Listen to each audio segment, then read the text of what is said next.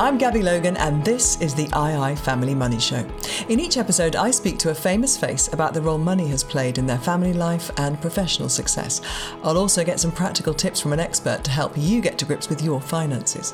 In this episode, I speak to Anthony Scaramucci, the former banker who enjoyed an extremely brief but memorable stint as the White House Director of Communications under President Trump. Born in Long Island, New York, Anthony worked at Goldman Sachs before founding his own global investment firm.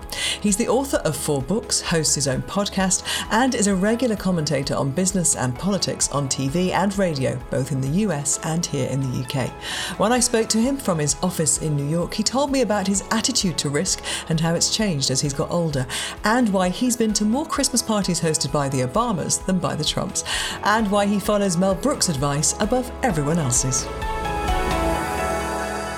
Anthony Scaramucci, it is great to meet you, great to see you, albeit virtually. Now, when I do these interviews, I try and get a sense of how my guests learned about money. You know, growing up, what were the influences from family or from friends, how investments were talked about.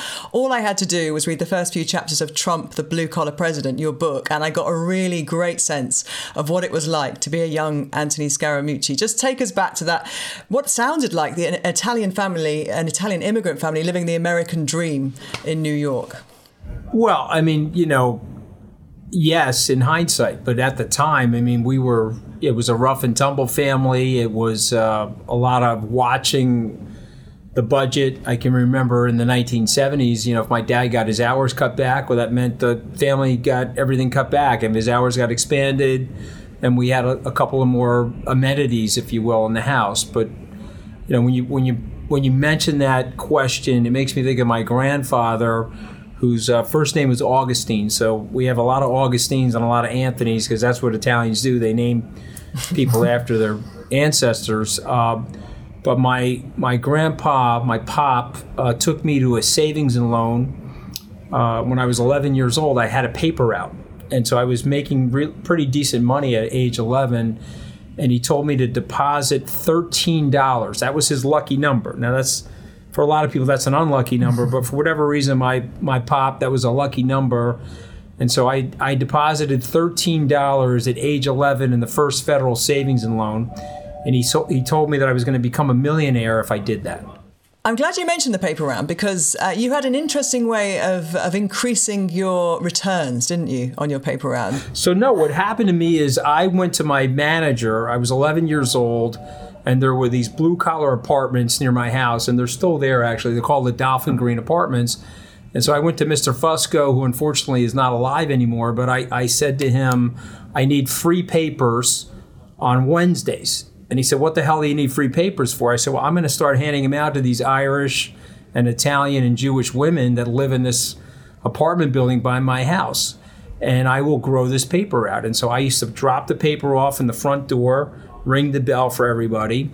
And then on Thursday, that was collect. And so what did that mean? That means I got the money for the paper out, and I would knock on those very same doors. I said, did you enjoy the free paper, Mrs. Lenahan or Mrs. O'Malley or, you know, Mrs. DeFeo? And they would say yes. So, okay, great. Do you want daily and Sunday or just daily, which was like Monday to Saturday? And, you know, it took me about a year, but I had the largest paper out in the town. And they had to get 3 people to replace you. I made the junior high school baseball team, so I gave up the paper route. Mr. Fusco was super upset with me, but, you know, I got to tell you, it was a lot of fun, that paper route. And so I remember it very fondly. And, you know, but it got me the entrepreneurial bug. You know, my dad had worked from, you know, I remember my mother putting his lunch pail in the refrigerator at 10 o'clock at night. He was already in bed, and he got up at 3:30, 4 o'clock in the morning. He was on the job at 5 a.m., and he worked till 3 o'clock in the afternoon. So if you didn't sit at his dinner table at 5:15, you know, you got hit with a belt, you got hit with you could get hit with anything, a wooden spoon. It was a totally different period of time back then. But if you went to sports, that was the only excuse. So if you played baseball, football, soccer, you could miss my dad's dinner table, you know, but you couldn't otherwise. He worked with his hands. He always said to me, you know, when you're having a bad day, just remember that you're indoors, you're out of direct sunlight, and there's no heavy lifting. But that wasn't the case for my dad. You know, he was outside for 40 years, 42 years, hot and cold weather, and there was heavy lifting. And so to me, I'll always respect and honor him. We didn't grow up poor, by the way. I would never tell anybody that. I would never dishonor my dad's work ethic by telling you that I grew up poor. I didn't grow up poor. But life was tough. It wasn't easy, was it? One of the funnier things that happened to me when I was in the White House, the BBC, some wise cracker at the BBC said, well, there's no way this guy could have gone to Harvard from a blue-collar family because you guys have your caste system and your aristocracy and all that nonsense. And so they sent a truck out to my parents' house. And then they were like, okay, well, he obviously did grow up in a blue-collar neighborhood. So I thought that was sort of funny. But at the end of the day, my parents thought Harvard was Hartford Law School. I had no idea. When I was getting ready to go, my mother had the map out. She was taking me to Hartford, Connecticut. I was like, Mom, no, it's Harvard, Mom. And she's like, well, why the hell would they name it Hartford Law School if it's not in Hartford? Because it's not named Hartford Law School, Mom. That's the family I grew up in, basically. So a family that was hardworking, it sounded kind of chaotic in a beautiful way, lots of noise, lots of, arguments and love. And sometimes a less than beautiful way, okay? I mean, listen, I'm a pretty authentic guy. There's a motto in our family, let's put the fun in the word dysfunction, okay? There's a lot of dysfunction, too. I don't want to pretend that it was a idyllic family by any means. It wasn't. This was a hardworking, tough neighborhood. And there were some tough people in my family. But, the truth of the matter is I wouldn't change it for anything in the world because, it gives you a perspective. I can sit here today. I've made a reasonable amount of money. I built a halfway decent business. I worked in the White House, albeit for 11 days. But I grew up in a neighborhood. So when I see the struggle of other blue-collar people, I can identify with them. My cousins are clamming out on Long Island in Oyster Bay. I've got cousins that are installing auto glass. I've got cousins that work in delis, pizzerias. So, it grounds you. It makes you have a perspective that I think is helpful.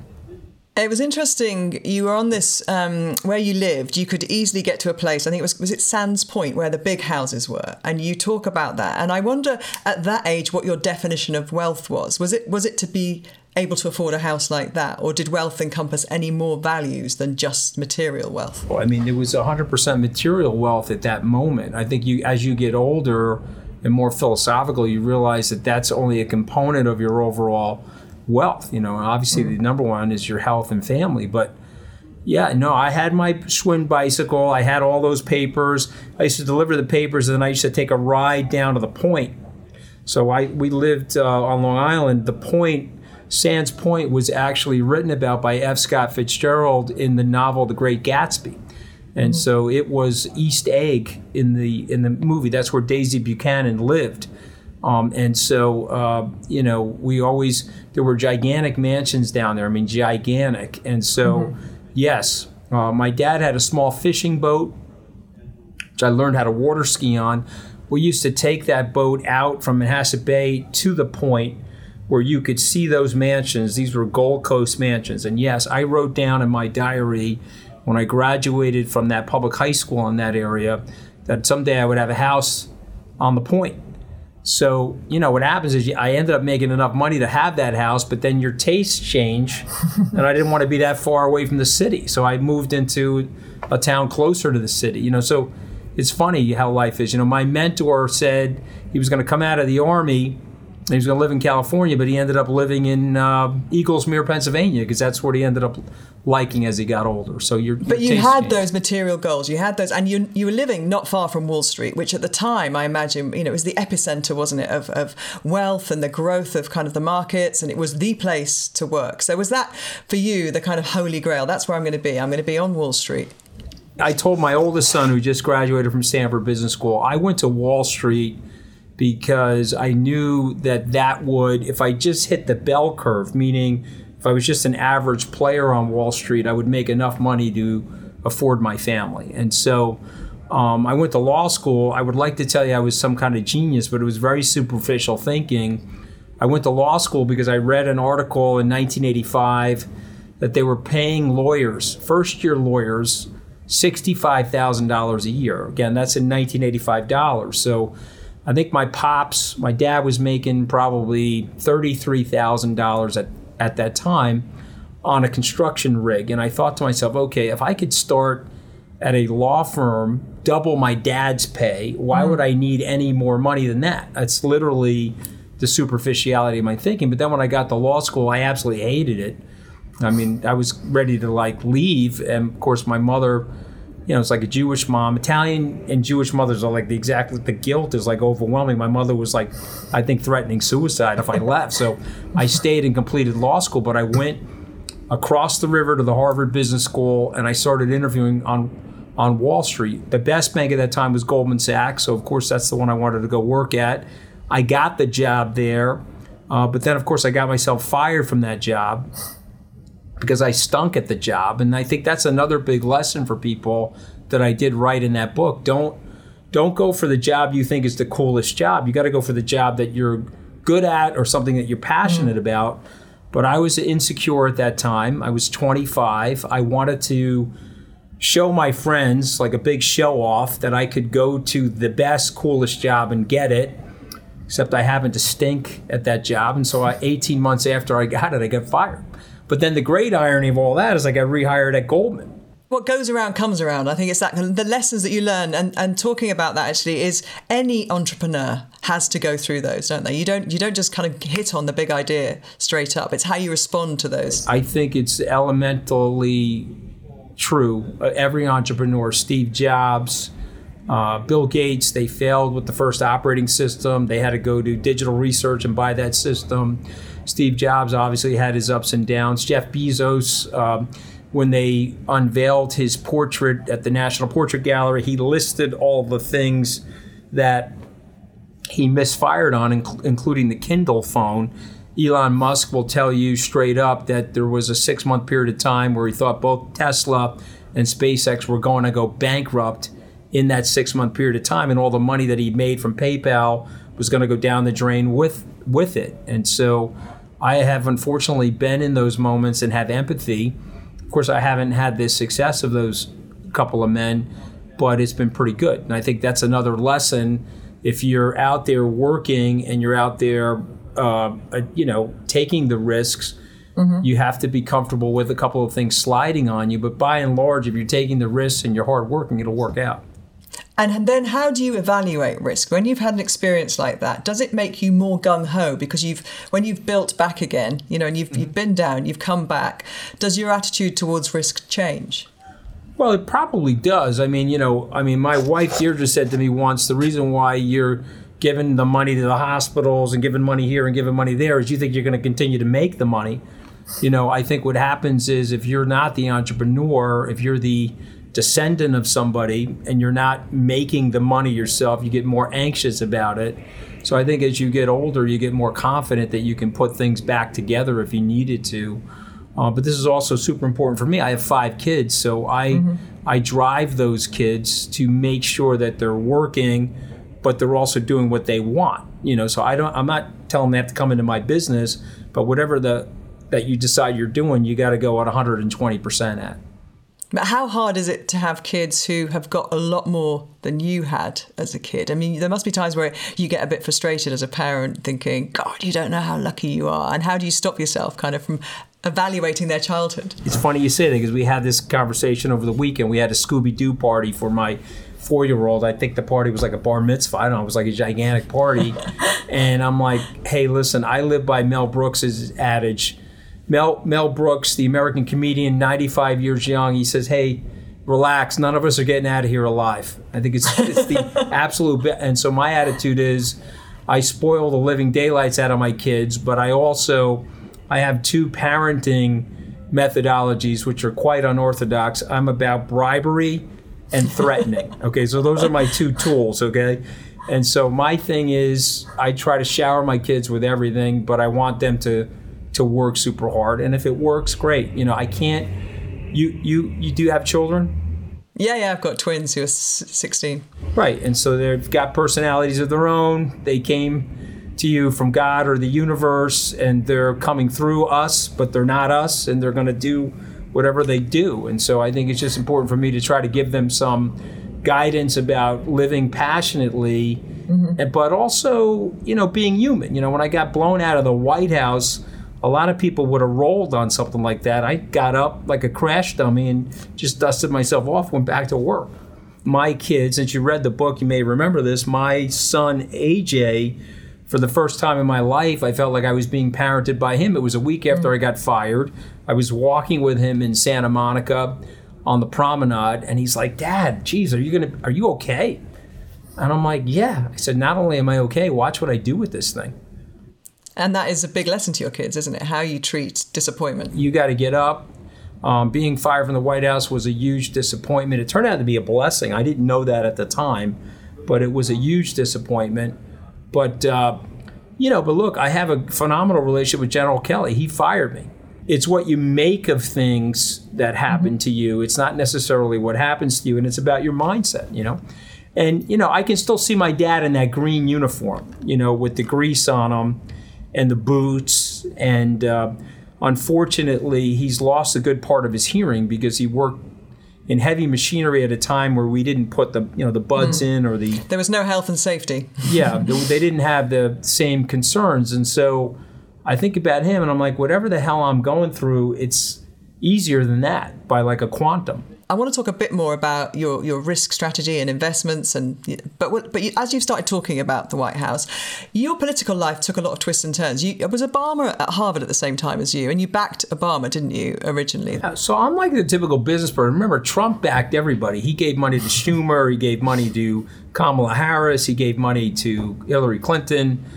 Just keeping all the plates spinning. Yeah, I'm a practical business person. So I gave look. You have to remember, I had no network. This is quite a unique American thing, actually, what you're talking about now, actually. When you alluded to it earlier about English culture and that kind of old boys club. I mean, look, I have a partner of mine. He's from Bethnal Green. Okay, so he was stealing hubcaps as a kid, and he was probably running from the Twins, right? I mean, he's old enough to remember the Twins in Bethnal Green. And so he's here in the United States. They think he's talking the Queen's English. I know he's like from Brooklyn. I mean, the point is, like, you can come to the United States, you can recreate yourself. But if you're in Great Britain, I spent a year there at the London School of Economics, and I watched these Brits go after each other and say, oh, where are you from? Or your accent's from here, or your accent's from there. And all of a sudden they were sectionalizing them and caste orientating them and trying to determine who was better than the other, which is a total, I mean, you're probably not allowed to curse on this, so I won't curse, but it's a total bunch of bunk, And then I'm like, who cares, But the point being, you're here in the United States,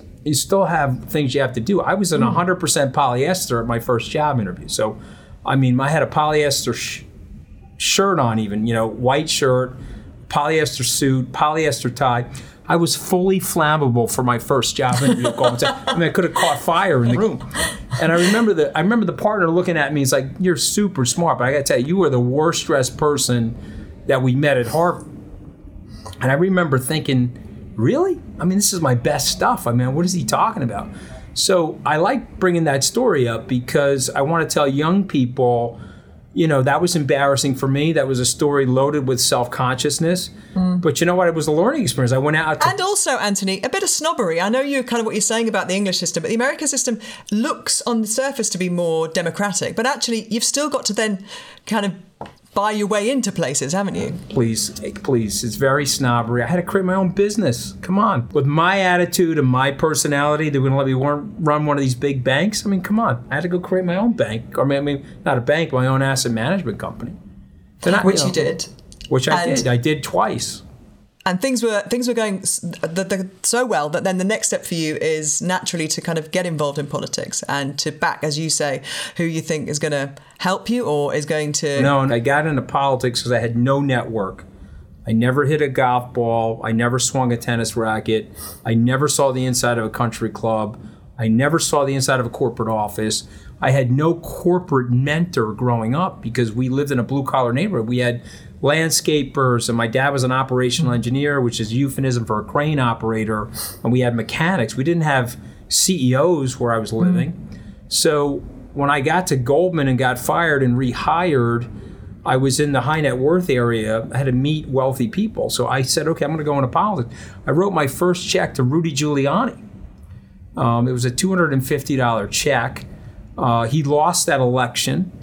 which was actually very good for me because we became friends. And then when he won in 1993, he opened up his network to me, which was very helpful. That's why, I don't know if you ever noticed, I never say anything bad about Rudy. But anyway, I'm in politics as the garden variety fundraiser. So what do you do when you're the garden variety fundraiser? You go to parties and you meet people, and those people help you grow your business. And then a guy by the name of Barack Obama decides to run for president. One of my buddies calls me and says, "Do you remember Barack Obama from law school?" And I'm like, "No, I don't remember Barack Obama from law." Well, he gave the speech in Boston at the convention in 2004. I say, "Yeah, I sort of vaguely remember that." Well, he's running for president, and we're doing a big fundraiser for him, and I knew him in law school, and I want you to come to the fundraiser. So I was politically agnostic at the time. I said, "Sure, I'll come to the fundraiser." So now I have my check, and I'm meeting then Senator Obama. And I walk up to Senator Obama. I said, "Listen, we didn't really know each other in law school." I said, "But I'm about to write you a big check." I said, "Can I lie to everybody and tell them that you and I knew each other in law school?" And Obama looks at me. He's like, "Hey, I'll tell you what. If you double the amount of the check, we could take it all the way back to Hawaii. How's that?" and then he smiled. Obviously, it's like the best smile in American politics since Jack Kennedy. So, you know what I did? I ripped up the check. I wrote him another check. I doubled the amount of the check. And needless to say, I went to more Barack and Michelle Obama Christmas parties at the White House than Donald Trump once, Really? But look, I mean, I supported him because my friends were supporting him. And I'll tell you something ironic. At that time, I said to myself, wow, how am I ever going to know somebody that's actually running for president? Well, it turned out I ended up knowing a couple of these people, including the current president. But I was a Republican, so when he started doing less than Republican things, I went to go work for Governor Romney, and that was unsuccessful, although Mitt's a great guy, and I learned a lot from him. And then, of course, I was with Scott Walker and then Jeb Bush, so Donald Trump was not even choice number 1 or 2. But when he called to recruit me, that's where the ego kicked in, and, you do a lot of regrettable things based on your ego. So if your listeners are paying close attention, keep your ego in check, because the thought of working for a presidential candidate that could be successful was probably too tempting for me. I'm in the Oval Office. I had been in the Oval Office a few times. I was there once when President Clinton was in office. I was there once when President Obama was in office. And I had been to the Oval Office a few times before I took the job. But I don't care how many times you go to the Oval Office. It's an intimidating place to be. Your heart is racing. And so it's my first day on the job. I'm sitting across from him at the Resolute desk. And if you look up, there's a plaster of Paris seal of the presidency of the United States on the Oval roof, or the ceiling of the office, I should say. So I look over at President Trump, and I say, we're in the office of the President of the United States. You're the President of the United States. Let me ask you something. I said, my heart's racing a little. When you sat behind that desk, was your heart racing? And in fairness to him, it was very human what he said. He said, yeah. The first time I sat here, I took in the magnitude of the situation, and my heart was racing. Now, you may or may not remember this. I think Theresa May was his first state visitor. Yeah. Mm-hmm. And so he then said to me, and then they tell me one morning I got to greet Theresa May, the Prime Minister of England, at the North Portico. And my first reaction is, where the hell is the North Portico, right? He didn't even know. And it was like very human. And then he looked at me and he said, but I got to tell you something, Anthony. There's so much work. You'll be surprised at how quickly this just becomes an office, and you won't be as intimidated. Mm-hmm. And I got to tell you, I was only there for 11 days, but by the 3rd or 4th day, he was 100% right about that, because you were just absorbed in the work. So has it made you a better person, that experience, do you think? More humble. It's made me more psychologically aware. I think it's made me more psychologically minded. I think I have a lot more empathy for people that go through things.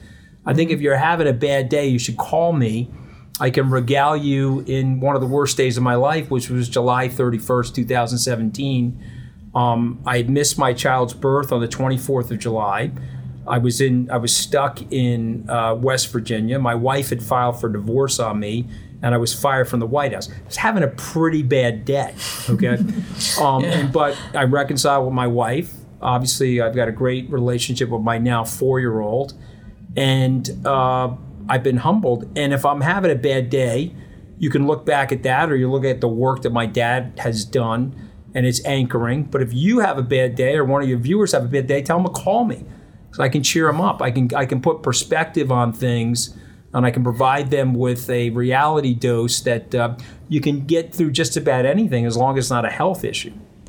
What do you think public perception of you is now?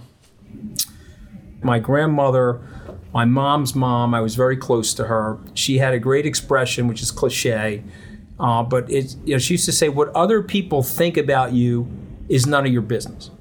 And so what you try to do, you try to spend your whole life trying to do that, of course, but you're in the age of social media and media awareness and media perception, so it's impossible. Anybody that claims that they don't care what other people think about them, I think is really not being genuine. I mean, there's some, mendacity in what they're saying. Having said that, when you get destroyed the way I did in 2017, and you're lit up by every late night comedian, and you're rumbled on every cable show, you have to build a tough enough skin where you really don't care what other people think about you. Not saying that it doesn't bother you, of course it does, but I honestly don't know what people think about me. But the truth of the matter is I don't let that run my life or ruin my day.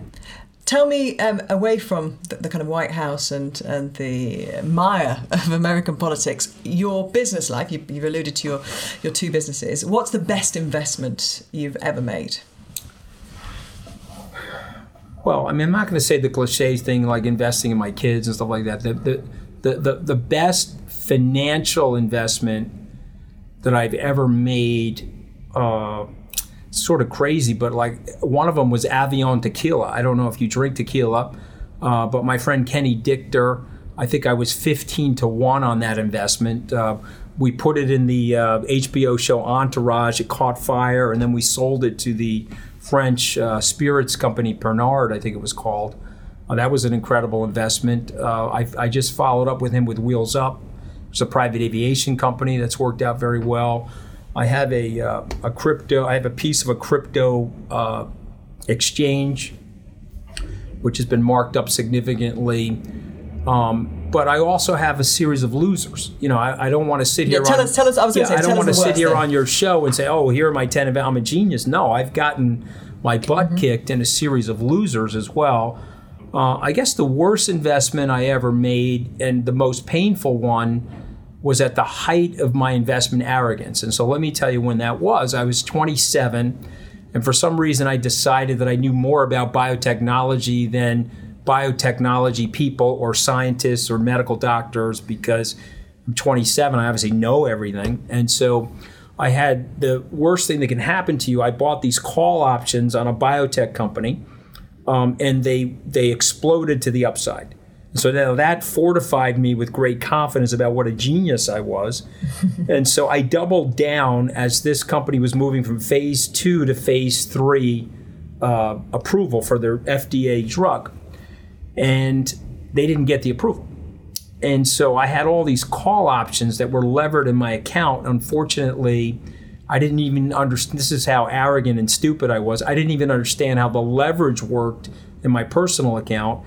And so the margin desk called me at Goldman Sachs and told me, well, you've got to pay you're in the hole by $50,000. And let me tell you something. At that time in my life, where I had $150,000 of school debt, I really couldn't afford it. And so they called me and they said, you got to come up with $50,000. I had no way to do that. And so I went to go see my boss, who's a phenomenal guy, by the way. He's 84 today. He's just a phenomenal guy, and he's a young, vigorous guy till, thank God. I went to go see him, and I explained to him what I did. And he looked at me and said, man, you are as stupid could be, and hopefully you learned your lesson that the markets know more than you do, and the markets are very humbling. And so he met the margin call for me, and he took it out of my pay for the next year. Every month he deducted it from my pay. But it was a very big lesson for me in like knowing what you don't know. It's not even what you don't know, like knowing what you don't know. It's the unknown things, or as Rumsfeld used to say, it's the unknown unknowns that get you. It's like, okay, the economy's growing in 2020, but then it's going to come to a standstill because of the pandemic. That typically doesn't happen. You get some time to grade out of a security or grade out of a situation as the economics, they start to waver in terms of economic cyclicality. But this was a very strange situation where the economy just came to a complete stop in 2020. I don't think a lot of people were prepared for that. I would say that we were less prepared for that than I would have liked to be, but more prepared for it because of my past life experiences of imbecility, where I've protected myself. And as I tell my staff, we are not smarter than the collective wisdom of the market, but what we can do is play the percentages and get some of the big macro themes right. You have an optimism which is really also very kind of tangible. Do you feel hopeful for the world right now? Because there's so many reasons on the face of it to not be. Yeah, well, there's no question. Of course I feel hopeful, because remember, the world's happening exponentially, but really we often think linearly. That has to do with the primordial system. Remember, you're in a 100,000-year-old piece of machinery that hasn't had a software upgrade in 100,000 years. This phone has gone from iPhone 1 to iPhone 12 in 10 years. Okay, so this is constantly being upgraded, but not you or me. And so we have a lot of primordial atavistic instincts, and so we're designed to think linearly, but the world is moving exponentially. So Thomas Malthus, in the 1840s said, I got bad news. We're going to starve. We can't grow the food fast enough to absorb the growth of the population, so we're going to starve. But he left out irrigation, genetically modified foods. He left out a whole host of different things. And so now we have a problem with obesity-related disease as opposed to starvation. We have the environmental dilemma on us right now, and we're late to the table. There's no question about that we're late to the table because we're in an economic competition globally.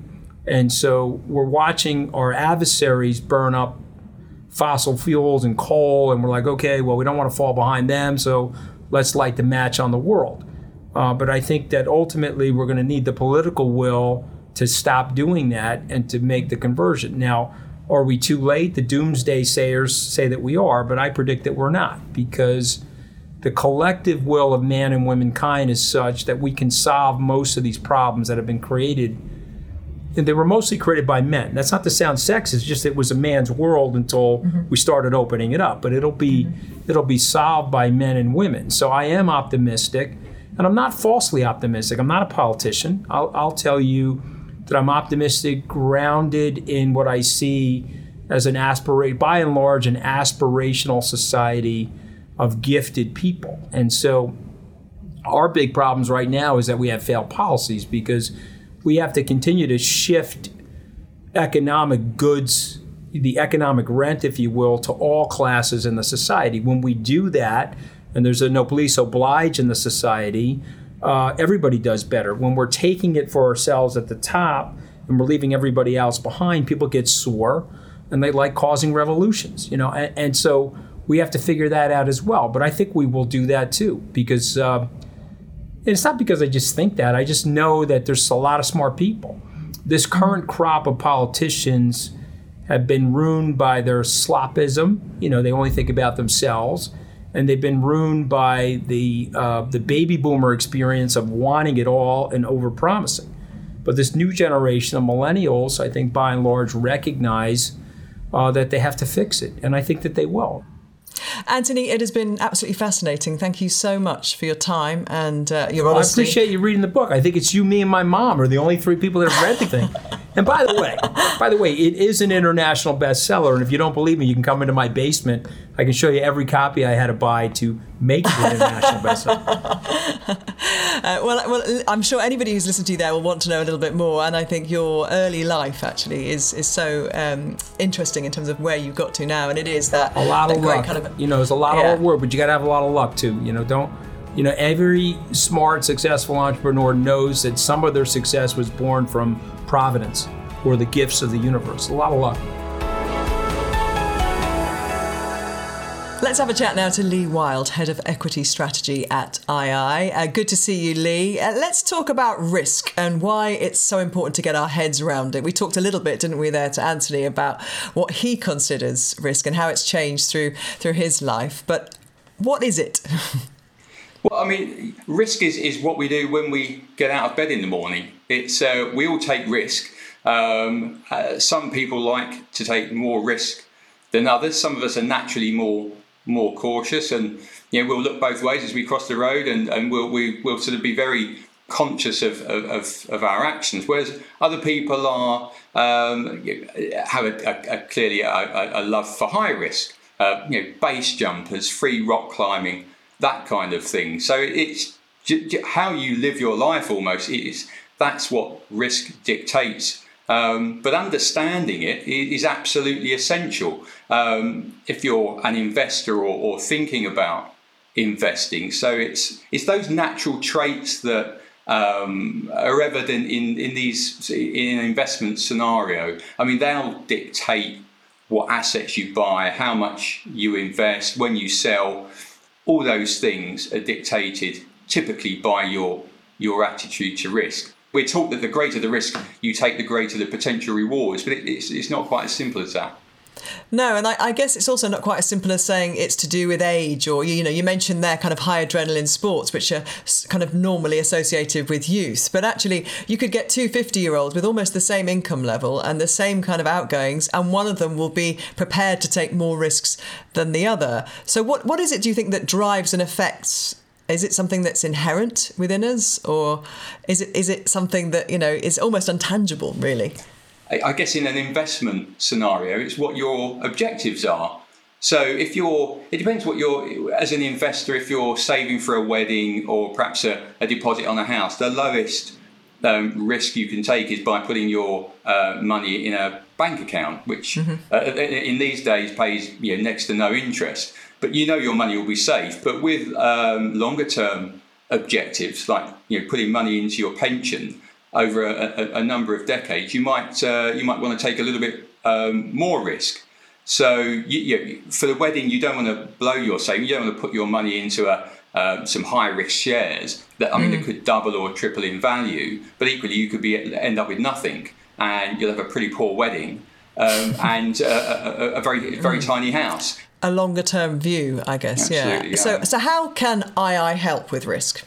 Well, I mean, we've got Anthony Scaramucci talked about the approach to risk being influenced by confidence. Now, he's right, of course, but how do you gain that confidence? Now, it leads nicely into our knowledge centre, which we launched on the Interactive Investor website last year, and knowledge can help investors make better investment decisions, and with that education, that mitigates or can help mitigate risk. So investor education is crucial. So the knowledge section of our website specifically talks about risk. It's called Risk and You. Now we look at risk and how investors can understand its significance. And finally, Lee, can risk be boiled down into some quick tips for us? Yes, I mean they're really simple tips, and I think reminders for preparing, especially beginner investors, to take on risk. So always best to have some rainy day money for emergencies. I mean, we suggest 3 to 6 months of salary in cash or of your planned spending. So that ensures that if something happens, you need access to your cash, that you can do so easily, and you won't have to sell investments and that could disadvantage you. Also, clearing your debts, tackling the most expensive ones first. It's important to have that rainy day money, but it's not normally a good idea to prioritise additional savings over reducing debt. So it's all about, this is all, again, the theme here is about reducing your risk and setting yourself up for investing. And the third is to be committed to investing for at least 5 years. I've said our model portfolios are typically for investors looking to have that sort of longer term approach. And a couple of other things. Regular investing can mitigate some of the risk of investing in the stock markets too, rather than committing lump sums randomly. And you can invest regularly from as little as £25 a month. And as I say, that just helps spread the risk. You're not putting a big lump sum in at what turns out to be the top of the market. We don't know whether it's the top of the market today, tomorrow, or yesterday. So that's a good way of spreading your risk. Global funds and investment trusts, they're a pretty good place to start. Again, because they spread risk broadly, it's all about diversification. So they're investing in lots of different places around the world. So if North America does well, that part of their portfolio will do well. And if the UK is not doing well, then hopefully one at least offsets the other. So that's a good place to start, global funds and trusts. And finally, if you are tempted by high risk investment options, perhaps invest a little bit less in those. And you shouldn't really be putting all your eggs in one basket, especially in higher risk investments anyway. So high risk options should only ever make up a small portion of your overall investment portfolio. Otherwise, there are good ways to go about, but just it's all about building a nice balanced portfolio. Thanks for listening. If you've got time, please like and follow the II Family Money Show and leave us a review or rating in your podcast app. You can find loads of ideas on how to plan for you and your family's financial future at ii.co.uk. I'll see you next time.